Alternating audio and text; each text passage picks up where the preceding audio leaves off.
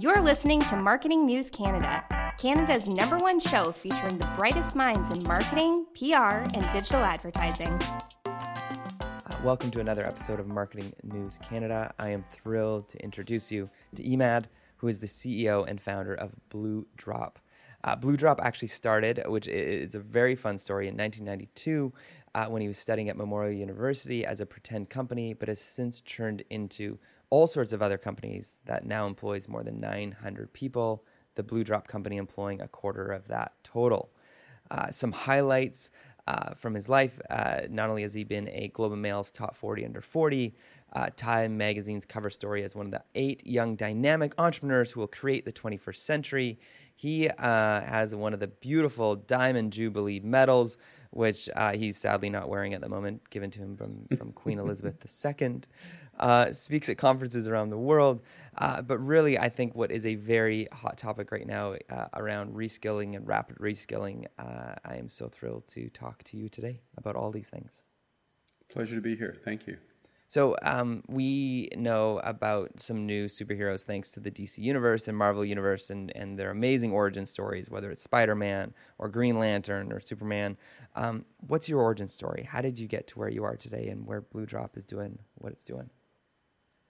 Well, I think I'm an immigrant, I guess I would start off by saying that. Not a real immigrant, not a card-carrying immigrant, because I came when I was 7, so I did have to learn a new language. But when you're that young, you can kind of pick up on life. But what you get out of being, even as a 7-year-old, you get to live in the struggle of, your parents coming over in their mid-30s with no money and no jobs, and my dad went back to get his master's, and so many sacrifices, so many struggles, typical of an immigrant experience. So I grew up with that. I grew up, helping them write letters if they, as a 10-year-old for governments and so on. And so I think that's a big part of who I am. My dad was my hero. He passed away a year ago, but he was a great man.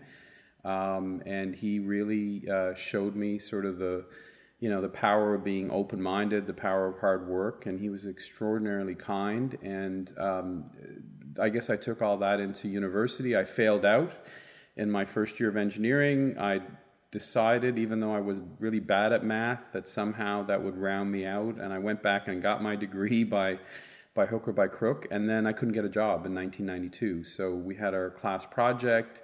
To get a good grade, and since there were no jobs, I decided to try to commercialize our class project, sell it to a company, and get a job in Vancouver, actually, where you are, one of my favorite places in the world. And somewhere along the way, we decided, geez, this is fun. And, that was 30 years ago.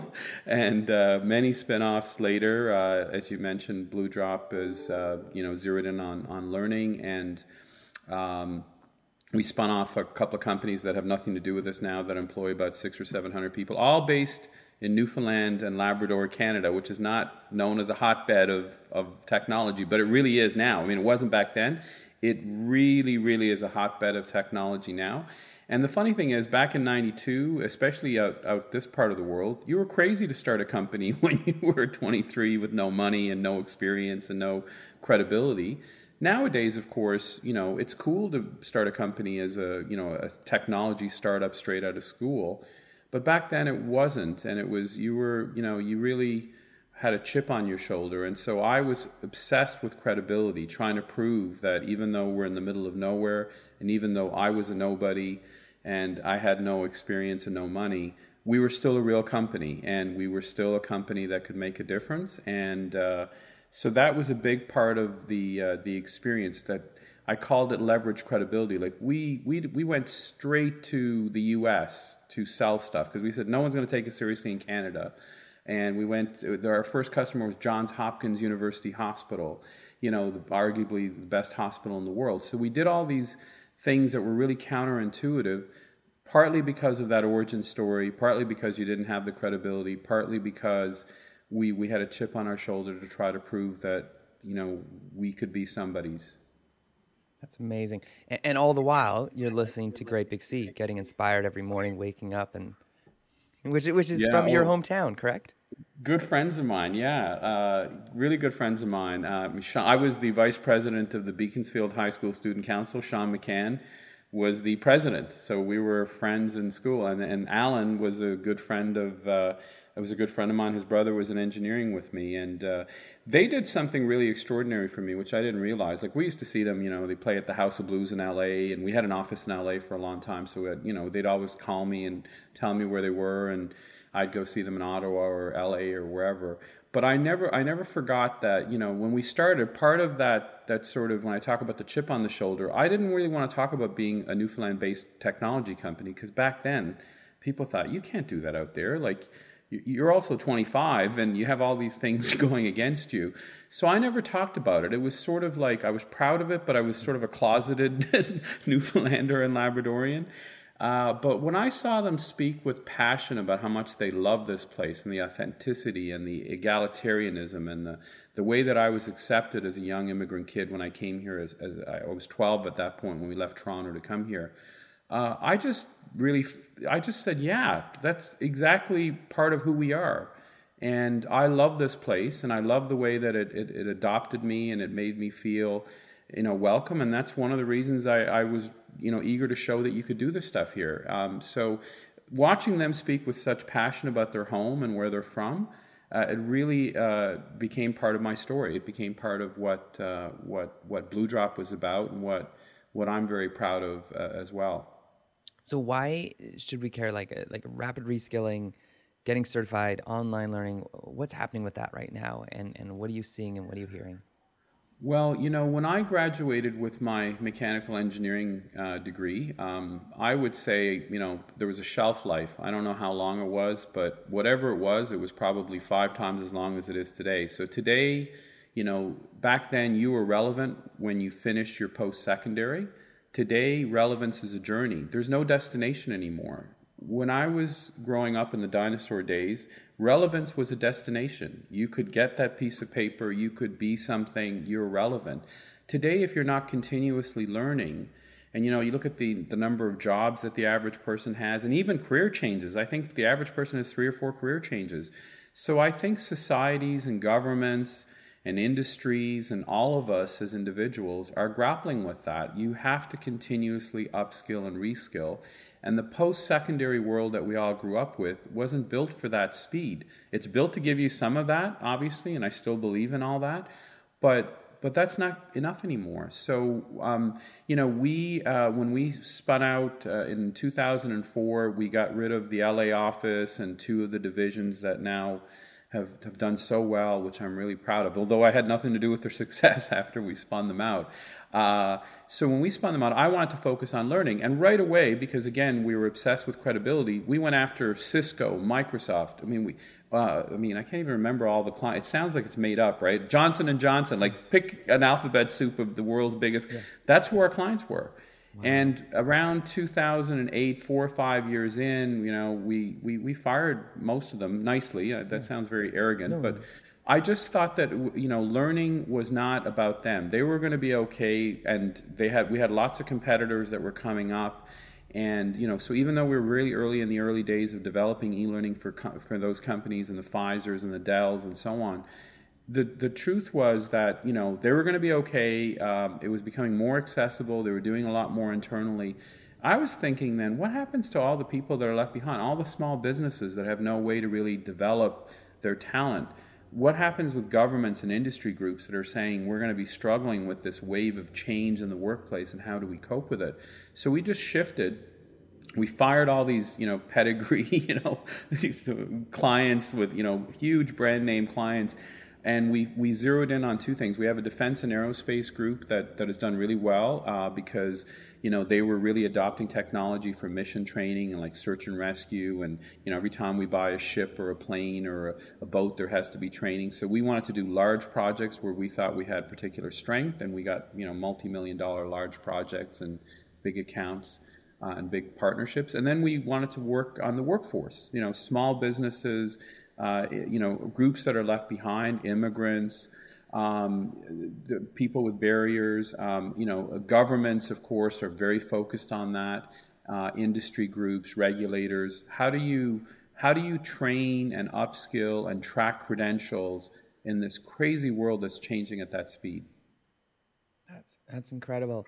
And as far as kind of what you're seeing as far as adoption, are you seeing like higher ed, universities, colleges saying, oh, I think we can do this, we'll try it? Or is it saying, hey, they have an amazing purpose, like networking, connections, relationships, whereas these, micro credentials or badges or certifications, that's something that can be done separately, but with industry?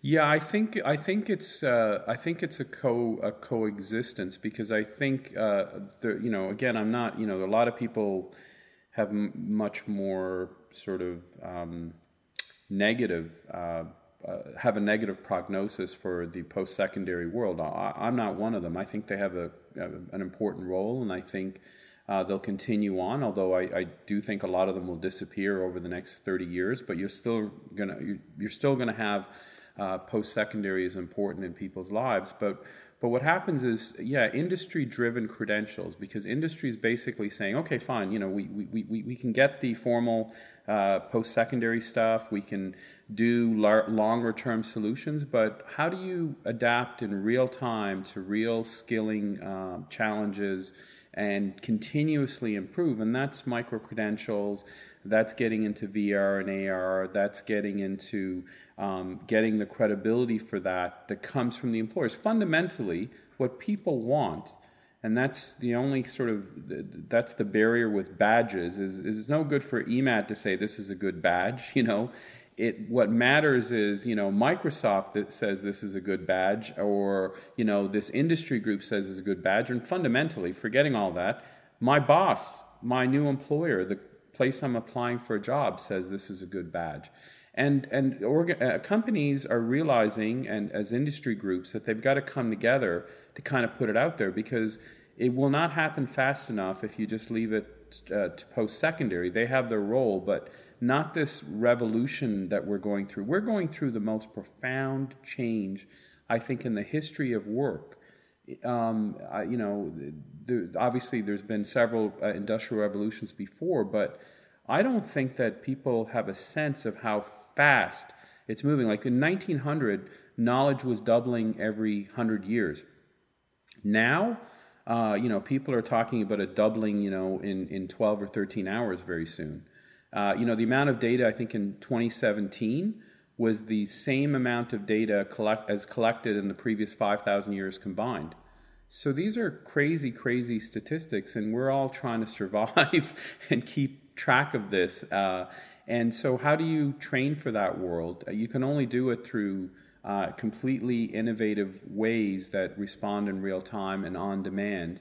And that's not what post-secondary is meant to be. I mean, it absolutely has a role, but that's not it. Yeah. And I've seen it where, groups that have tried to do the micro-credentialing, that, typically there's a 12 to 18-month curriculum adjustment review. So if the badges change or the requirements change for a certain area, they can't change it quickly, because the structure's in place not to, to hold that accountability, to hold that really good, revered, syllabi and curriculum for these, respected pillars of education. And Darian, I have to say, I don't want to flatter you, but I'm very impressed with what you're doing with Jelly Academy, right? That's very impressive. Because it's industry driven, right? We're trying, and that's what we're trying to do, because it's like even I have a 15-year-old son, so my wife and I were talking last week, and we're talking about our son. Like, it's what you do as parents, and it's like, we're expecting him and thinking, I'd love for him to go to university. Like, my wife and I both had an amazing experience at university. I actually never graduated, and I never finished my degree, but the social aspect and the friendships I've made. It's funny enough, even today, I posted on Facebook yesterday saying I'm looking for a curriculum writer who's from Northern Canada, from the Yukon or Northwest Territories. And a friend from university wrote and said, Darian, I'm actually a curriculum writer now. I live in the Yukon. And I was like, I wouldn't have that connection if I hadn't have gone and, stumbled around university for, a few years. So, but when it comes to like getting a job and getting a career in what we call like the new collar world, there's blue collar and white collar. How do we, and I think we're struggling with it every day and every quarter and every week, is how do we continue to stay up and on top of new collar training? So that's my question. So how does Blue Drop do it? How do you make sure that you are staying relevant, timely, not getting stale for these new jobs? I think the closer you are to industry, the more successful you'll be. Like I have a saying I give to entrepreneurs or entrepreneurial groups when I talk to them. And I always tell them that the ones that are talking to customers first, those are the startups that are going to make it. The ones that are kind of like, I got a great idea, I don't want to tell anybody because somebody's going to steal it, and I'm working on this in my basement until it's ready. They're the ones that almost always are the ones in the majority, unfortunately, that don't make it. So I think it's the same thing with training. The closer you are and the faster that you're talking and getting that feedback from the people that matter, which is our employers, that's where success is. And there's a supply and demand equation on everything that we deal with in life, on every industry, on every, and if you think about it, like most of the training world is focused on supply. Like it fundamentally comes out of supply, like our employment centers come out of the supply. Supply is we have a lot of unemployed people we're trying to help. And again, in our work, and we work in the U.S., we worked in the L.A. County and in Long Beach, one of the larger workforce investment boards in the country. And what I found that's really interesting is, again, you can work with the demand. The demand side is where it matters. The demand side is what our employer is looking for. It sounds so obvious, but you look at most of our orientation is we're going to help because, that's where the need is. You're dealing with unemployed people in a lot of cases, and you're trying to help them, or underemployed people or people that are trying to move up in a company. And yes, you want to, a lot of people come from a social work background. They want to help help people with barriers to get jobs. We're all about that. Like that's very fulfilling work. At the same time, you can't make a difference if you're not on the other side talking to employers as much or more about what do you really need. That's great advice. It's really good. And Blue Drop, like, does it have? Is it the technology that can facilitate? It's the system that can give the credentials out. Like, tell me about kind of the Blue Drop DNA. Yeah, so on the St. John's division, the Blue Drop ISM division, which is where I spend most of my time, the vast majority of my time, I love working there. That's the group that's working in this workforce development world. Blue Drop ISM has a platform called Skills Pass, and in Canada right now, there are close to 3 million workers that their credentials are being tracked on it. So it has to be something that everyone trusts. Governments are using it, so in 6 or 7 different provinces, either a workers' compensation board or a Ministry of Labor or Department of Labor are using it as a system of record to deliver training and to track credentials. Because if you think about it, look at healthcare, and healthcare and skills development have a similar trajectory. Just skills are a little bit further behind. In healthcare, we started, as we got more and more sophisticated, and there were more and more services and more tests, and people started looking at it as individuals saying, I want to manage my own health. I want to get that whole picture. I want to have almost, electronic medical record, almost a portfolio. And I want to be able to share that when I go into a pharmacy so they don't give me something that's contraindicated, or show it to my doctor, or show it to. So it's the idea of, patient-centered healthcare where you're really, you're really tracking your own assets in health and your own data in health. And I think that we're getting to the point where skills have the same kind of issue, that you can't, in order for you to succeed in the work world and make your way in the world, you need to kind of have a digital wallet where you're tracking all your credentials. They're validated, their governments are comfortable using it. It's not just something that, anybody can kind of create. And I think if we're lucky, at least in Canada, and we're certainly trying to do it elsewhere, in Canada, we have by far the digital wallet for Canada. Like I said, there's almost 3 million workers. 6 or 7 provinces have adopted it for regulatory training, and we can deliver the training. We can aggregate it. When you go to a site, you want to know that everything on that site is an approved training resource, an approved training provider, approved e-learning. So that's what we have in our portfolio. We have a marketplace. We have the ability to deliver the training. We have the ability to track it for worker, for life. We have the ability for businesses to interact with the individuals and share in a secure environment. We're doing the same things when I think about it as they're doing in electronic health records. No, it's incredible because I'm watching from a trainer perspective where it's like LinkedIn is trying to use their credential pieces, like LinkedIn's learning, and then Accredible, which is trying to, that's who Facebook Meta has been using, and then Thinkific then creates their own credentials saying, we'll use ours. So it's almost like it's so scattered right now. I love the fact that you're creating a national government kind of approved, body like that. That's really, really cool. Yeah, and an excellent point, because obviously there are people doing it in the private world, and you mentioned some of them, but in the government world where you're doing mandatory health and safety training, for example, or you're just doing upskilling that's provided through a government program or an industry program. That's the territory that we want to own, and I'm happy to say we do own it in this country. Yeah, that's amazing. At Parker, our purpose is simple. We want to make the world a better place by working more efficiently, by using more sustainable practices, by developing better technologies. We keep moving forward. With each new idea, innovation, and partnership, we're one step closer to fulfilling our purpose every single day. To find out more, visit parker.com/purpose. Parker, engineering your success. Say goodbye to your credit card rewards. Greedy corporate mega stores, led by Walmart and Target, are pushing for a law in Congress to take away your hard-earned cash back and travel points to line their pockets. The Durbin-Marshall credit card bill would enact harmful credit card routing mandates that would end credit card rewards as we know it. If you love your credit card rewards, tell your lawmakers, hands off my rewards. Tell them to oppose the Durbin-Marshall credit card bill.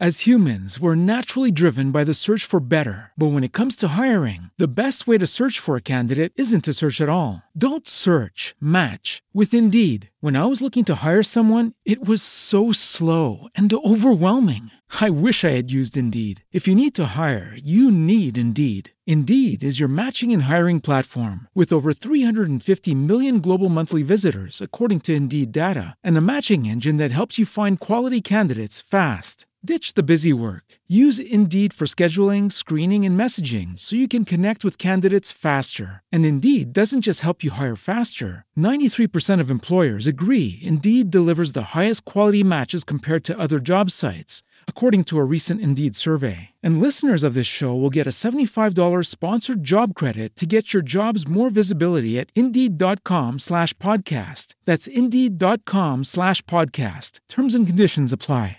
And then because I think the sad part in this is that I've watched people like throw something up on, some sort of LMS and create their own badge that they've just put together. It's not tracked or numbered, and the training's not very good. There's no accountability. And so they assume, and they've been sold. And the worst part is the student who pays for that course has been sold that this is awesome and it's industry recognized.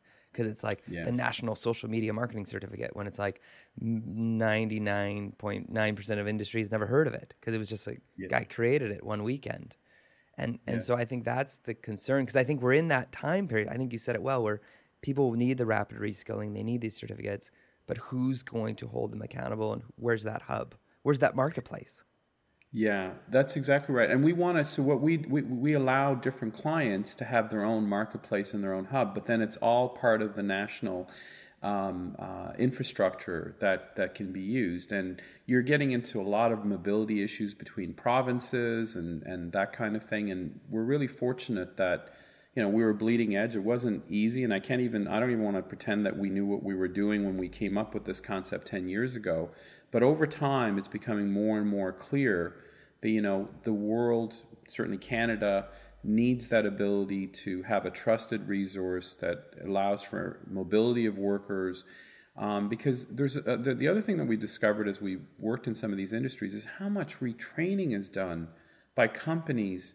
Like if you look at the trucking world, for example, it's like basically, I've heard a couple of groups say it. You go back to kindergarten every time you go to a new carrier, a new trucking company as your employer, because they haven't come together and said, we all agree that this is good training and we can trust it as a resource.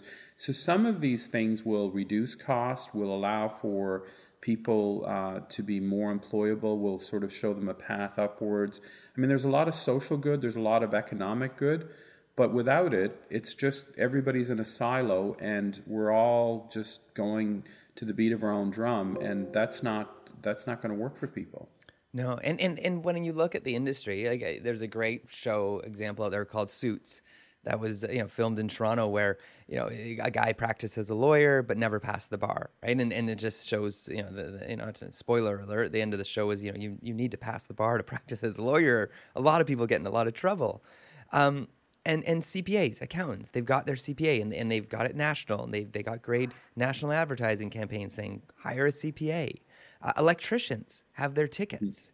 And so with you, as you look at like the CPA and these other acronyms and electricians' tickets, are you seeing it happening more? Are you seeing more and more people realizing this is needed? Yeah, no, you're absolutely right. That's kind of what's needed in the world. Well, let me rephrase that. I think when you talk about those kinds of credentials, and those are very clear pathways. Everybody understands that you have your ticket to do this job or that job. You have your medical degree, your CPA, all of those things. But I think in order to kind of deal with the rapid pace of chaos and confusion and change that's happening in so many industries, and everybody, especially small businesses, trying to do their own thing, what's really needed is for industries to come together, and we've seen it, and they say, well, we all agree that this training, in the trucking world, we're seeing a big move towards that. We all agree that we all do similar training in large trucking companies, so why can't we come together? And, we might have our own add-on. There's a certain way that our company does certain things, but certainly 80% of it is the same. And it's even the same in different provinces. And so that's what we're trying to help organize, industry by industry. It's obviously a very specific and custom thing. And you'll find that there's a consensus, but there's got to be some real vision and real leadership. And our clients always tend to be visionaries. They tend to be leaders. Even though this is not sort of science fiction, this is not a radical concept, for whatever reason, I guess we've had, many, many years of doing things in a very siloed approach, in a very sort of company-specific approach. And now I think workers and companies both realize that, there's no other way unless companies come together and industries come together and governments in some cases help make that happen. It's not easy. Like if you look at the way that training is, corporate training is today versus say 30 or 40 years ago. 30 or 40 years ago, companies expected to do a lot of training when they hired someone. Today, they're basically saying, I want them to hit the ground running. I don't want to invest in it. And all of the sociological changes, the fact that labor and the cultural shifts, it's so transactional now. So, employees are looking at companies saying, well, I know that you don't have any loyalty to me, that I could be gone tomorrow if there's ever a problem. So there's that cynicism that, an employer isn't going to be around for you. They're just sort of, using you to get some level of productivity. And then workers, then employers feel the same. Well, I'm not going to invest in you. And it's sort of, we have this terrible, terrible standoff between, and I think the companies that are doing well, by the way, are the ones that actually invest in developing their people, because in a world where you can work anywhere from your home, you're already not in the office thanks to COVID. So how do you get that loyalty? The number one thing that you have going for you, it's not money, because there's always going to be someone somewhere else in the world that can pay more than you. Yep. Especially now. You're not competing with people across town or even across the country. Everybody can work anywhere in the world. So what's left? What's left is the culture of the company, the values of the organization, the fit, and what am I going to learn, and are they going to develop me? And when I started, it was so funny, like, because I don't think that we're there anymore, but I used to try to convince companies that, you know, that there was a great saying, you know, what's worse than investing in your people and losing them? Not investing in them and keeping them. Yeah. You know, and that was a great saying. And people say, yeah. But there was this sense, like, if I train them up, they're going to just go across the street. And I mean, and so the argument was, well, if you don't train them up, you know, you're not going to get the productivity and the value that you want. But it's even bigger than that today, because in this transactional world, it's much bigger and much more profound than that. If you're not training them, you're 100% not keeping them. Yeah. It's not about them going across the street. They're not staying unless they're developing and growing in your firm. And to say what you're saying too, it'd be if you train them, maybe in, say, like, let's say they have a job at Sally's Widgets, and they take training in Sally's Widgets, like, oh, I'll give you training, but it's Sally's Widgets training, and it's, you know, the brand's there, and the logo's on the little piece of paper they give you. They're like, okay, I can't really take this over to Jimmy's Widgets, right, in the next province, because it won't work. But if there happens to be a national or a global body that's kind of like Universal Widgets training that Sally's willing to pay for you to do, then it's like, okay, so you're willing to pay for me, and even though I could use it over at Jimmy's Widgets, you're going to invest in me. 100%. I'm just thinking we got to get rid of all our Sally's Widgets content out of the marketplace. But no, you're 100% right. They want you to invest in them for more than just what's going to be useful at Sally's Widgets, and they want credentials that make them feel that they're more employable. It's funny because it comes down to confidence and security. Yeah. The more secure and more confident I am in my abilities, and the more that I feel that way with you know, my employer as my partner in that security, the less likely I am to leave them. The less secure I am, you know, and the more likely I am to leave. Like if I'm feeling I'm not progressing, because people know that they have a shelf life, their skills have a shelf life. Yeah. So if they feel like, geez, I'm not getting anywhere, I'm not learning, Sally's Widgets is only trying to teach me how to make Sally widgets, and you know, eventually I won't be employable anywhere else. That makes people nervous, understandably, with what's going on in the world and the pace of change. So you're right.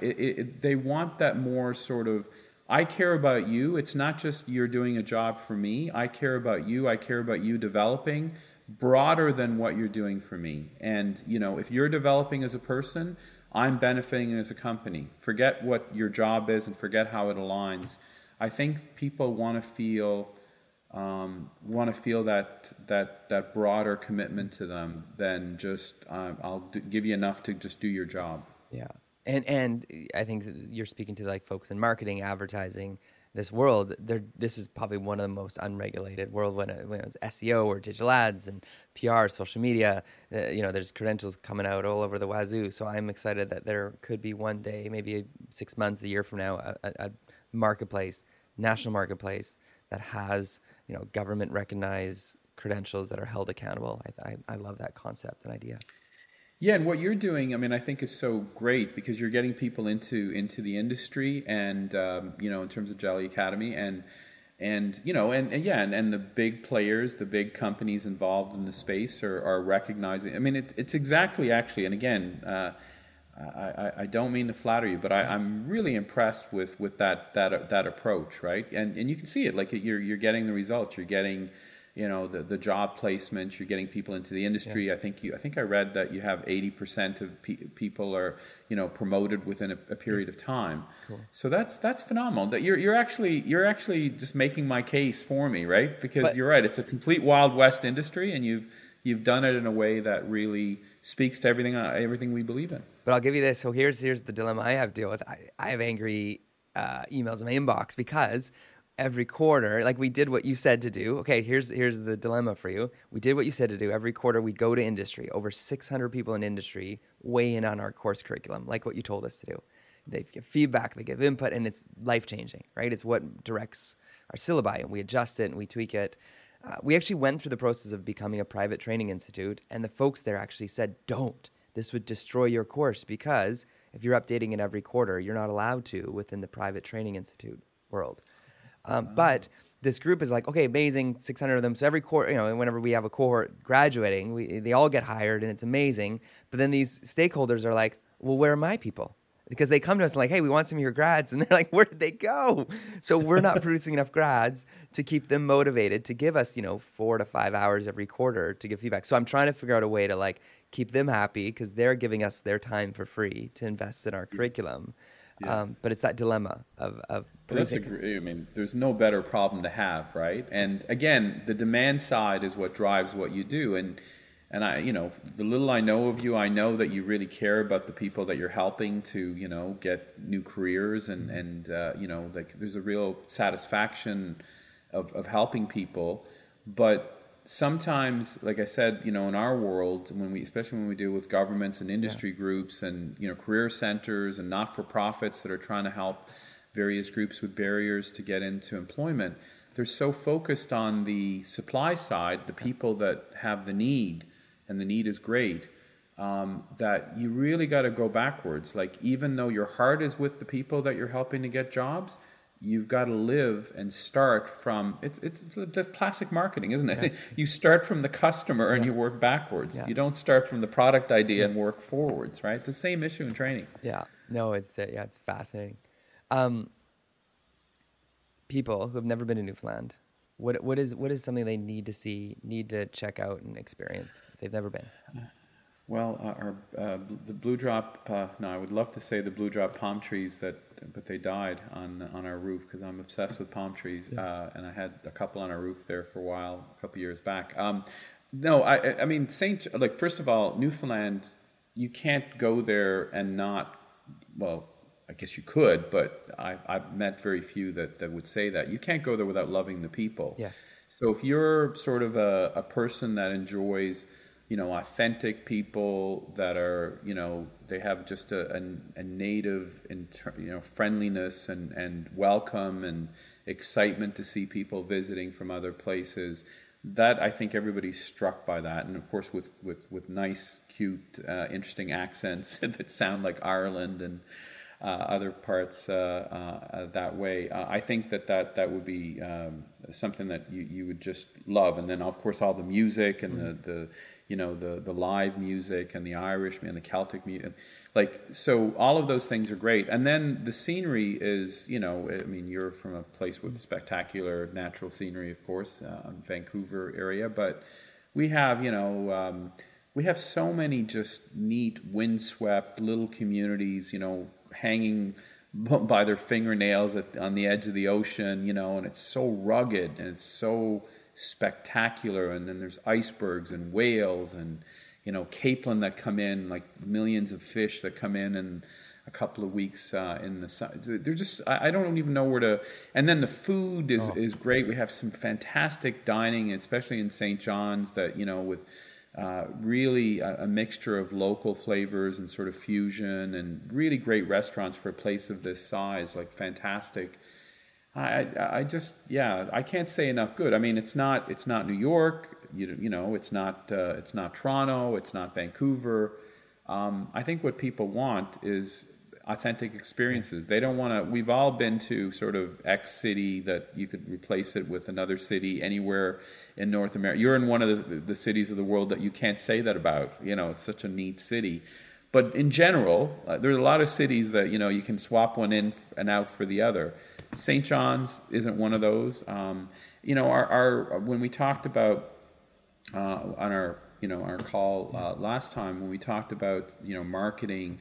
Newfoundland was one of the first places to do these really just different, we had clotheslines with clothes blowing in the wind in our ads, and people thought that was crazy, 10, 15, 20 years ago.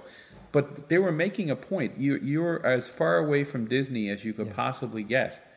Yeah. This is as authentic as it gets. There's a house that's someone's actual clothesline, and we have clothes blowing in the wind in our commercials for why to visit. And it says, and all the ads always say, call Pauline or call Francis. It's because it's true. You go there, it is the people more than just the ocean views and the incredible seafood.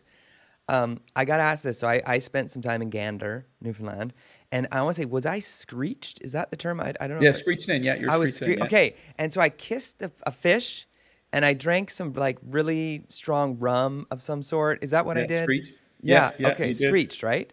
Yeah. Okay. Was that what I'm trying to think of? My memory? I'm trying to recollect all the. Is that what happens? You kiss a fish and you drink a drink, right? Is that this being screeched? Yeah. You say a bunch of things, Yeah. that are Newfoundland sayings, and you kiss the cod. Kiss the cod, yeah. On the lips. And I think if you're from certain places in the world, you have to French kiss the cod. Yeah, okay. But mostly you get away with just kissing it, and then you have the screech. Yeah. And it's a great little ceremony, isn't it? It was amazing. It was amazing. Yeah. Oh, it's incredible. Are you ready for a rapid fire round? You feeling ready? Take some rapid. Sorry? Are you good for some rapid fire questions now? Oh, sure. Yeah, sure. Lovely. Yeah. Okay, so these are just quick ones about your some fun facts about you. What was your first ever job? I'm still in it. Perfect. That's great. Well, sorry. Like as a kid, I was delivering, newspapers, I guess. But as an adult, like finished university, I've never had a job. Yeah, it's perfect. Night owl or early bird? Complete night owl. Yeah. Cat or dog person?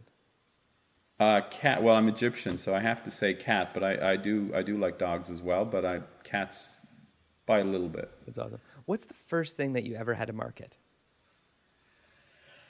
Well, I think I had to convince people to buy. I was putting up our RESP, brochures for a client, and I was getting paid, to put them in stores, and I had to convince them to, do that because it benefited. I had no idea what RESPs were, but I remember going door to door trying to convince business owners to let me put my brochures in their store. That's great. Dark or milk chocolate? Oh, dark. Yeah, I don't even know why that's a question. Yeah. Your favorite word right now? My favorite word right now, I've been saying, I had a guy in my class, and I've been just saying it a lot lately because everything is hard right now at work. We're doing a lot of challenging things. So it's POCNTI, which of course no, I'm sure you don't. A guy in my class used to say, piece of cake, nothing to it.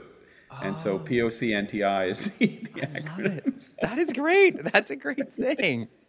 POCNTI, piece of cake, nothing to it. Love it. I love it. What is the last charity that you supported financially or with your time, and why?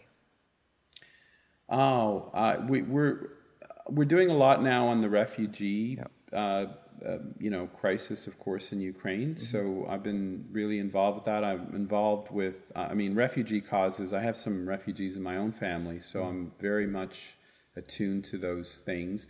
Interestingly, my late father and I got a call from Operation Smile. I really like, they help with cleft palate and so on. And the woman called me when my dad was still alive in his last month or two of life. And she said, "Are you related to Adol Riskel?" And I said, "Yeah." She said, "Oh, I have a call with him right after you." And it was amazing because my dad just completely separately was also supporting them because it really got to him, to help a child smile. Yeah. It meant a lot. Oh, that's really cool. What's a movie that you just love? You can watch over and over and over again. Oh my! I really liked. There's just so many movies. That's a tough one. Can we come back to that one? Or? Totally. Favorite song or album on repeat right now? I'm a huge U2 fan, so I just listen to them constantly, and anything from the last 2 or 3 albums to going right back to the beginning. So I've been playing Kite. I love that song. It reminds me of my father, and Sometimes You Can't Make It on Your Own also reminds me of my father. So I'm listening to those a lot. That's cool. Fun fact: Bono makes a appearance in Sing 2, the animated TV movie. Oh, really? Yeah, as the lion. It's incredible. He sings and acts in the show. So you're kidding? No, wow. So fun fact of the day. And this might be a hard one for you. If you weren't doing this job right now, say in another multiverse, what would you be doing with your life if you could? I think it's funny. I did one of those career, that a lot of our clients would use. What job would you be good at? And the funny thing was, so the last one was police officer. For whatever reason, I would make a terrible police officer. But the top 2 were psychologist and business promoter. So if I wasn't, I love working with entrepreneurs. I think I'd find some kind of job where I could mentor startups, maybe ideally in developing countries, and ideally people, overcoming barriers, but setting up cool businesses to help out their communities. That's awesome. That's really cool. What's an app on your phone you just can't live without? I'm addicted to LinkedIn because I just constantly read what's going on, and I'm not really a Facebook person, but I have to say that LinkedIn. Your favorite children's book? My favorite children's book. Well, I actually write books for my son, so I love to. It's funny because I was just looking at. My mom was visiting, so there's a whole bunch of them that I wrote for my oldest son, who's now would be embarrassed by them. So yeah, I like to just read those books, and because it reminds me of my kids when they were growing up. That's really cool. One of my favorite books actually was a gift from a father to his children. A guy, he's Canadian, William Young, wrote a book called The Shack, and it was a gift to his children. Oh, and I love that book. Yeah. Okay, a few of his friends got a copy of it, and one of them said, "You got to publish this," and all the publishers turned him down, including Zondervan and HarperCollins, and so he just try self-publishing it, and it became a New York Times bestseller. So yeah, great book, great book. Yeah. And a movie as well. They since made a movie. Oh, yeah. I didn't know it was a movie. Yeah, it's pretty cool. I actually watched the movie on a plane, and I'm getting off the plane, and I'm like crying, like I get all tears stained and bloodshot eyes. But yeah, it's a great movie. What's the most important thing you ever changed your mind about? Well, when I failed out of engineering, I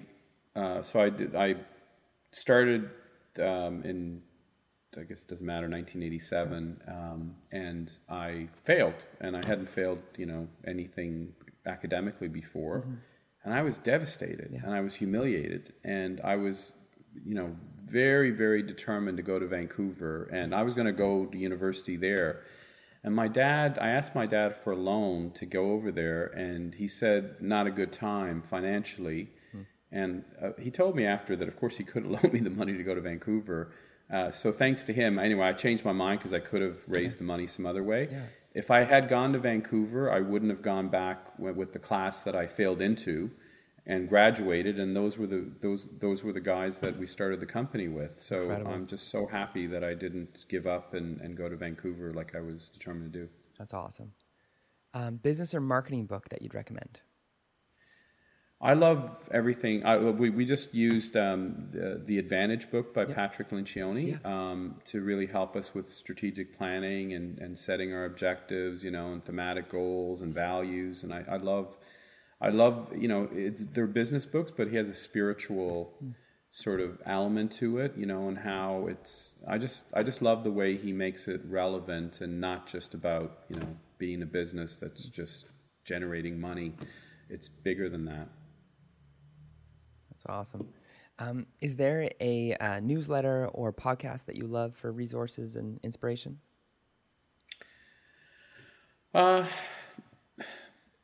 No, I just have so many different sources that I wouldn't be able to pick just one. Yeah.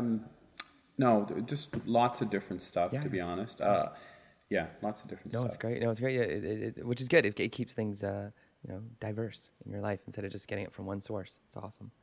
Any closing comments, thoughts, and how can people get hold of you? I would love to say I'm not much of a Twitter a Twitter user. I mean, I could give my handle at Risbolo, but then I was just thinking, why would I tell people to go there? I hardly ever tweet. Fax, you could fax me. Page, how about pager? You got a pager?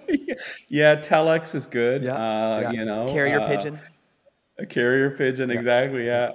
My email is emad@bluedrop.com. Perfect. So if people want to reach out to me, emad@bluedrop.com. I'm somewhat active on LinkedIn. Yeah.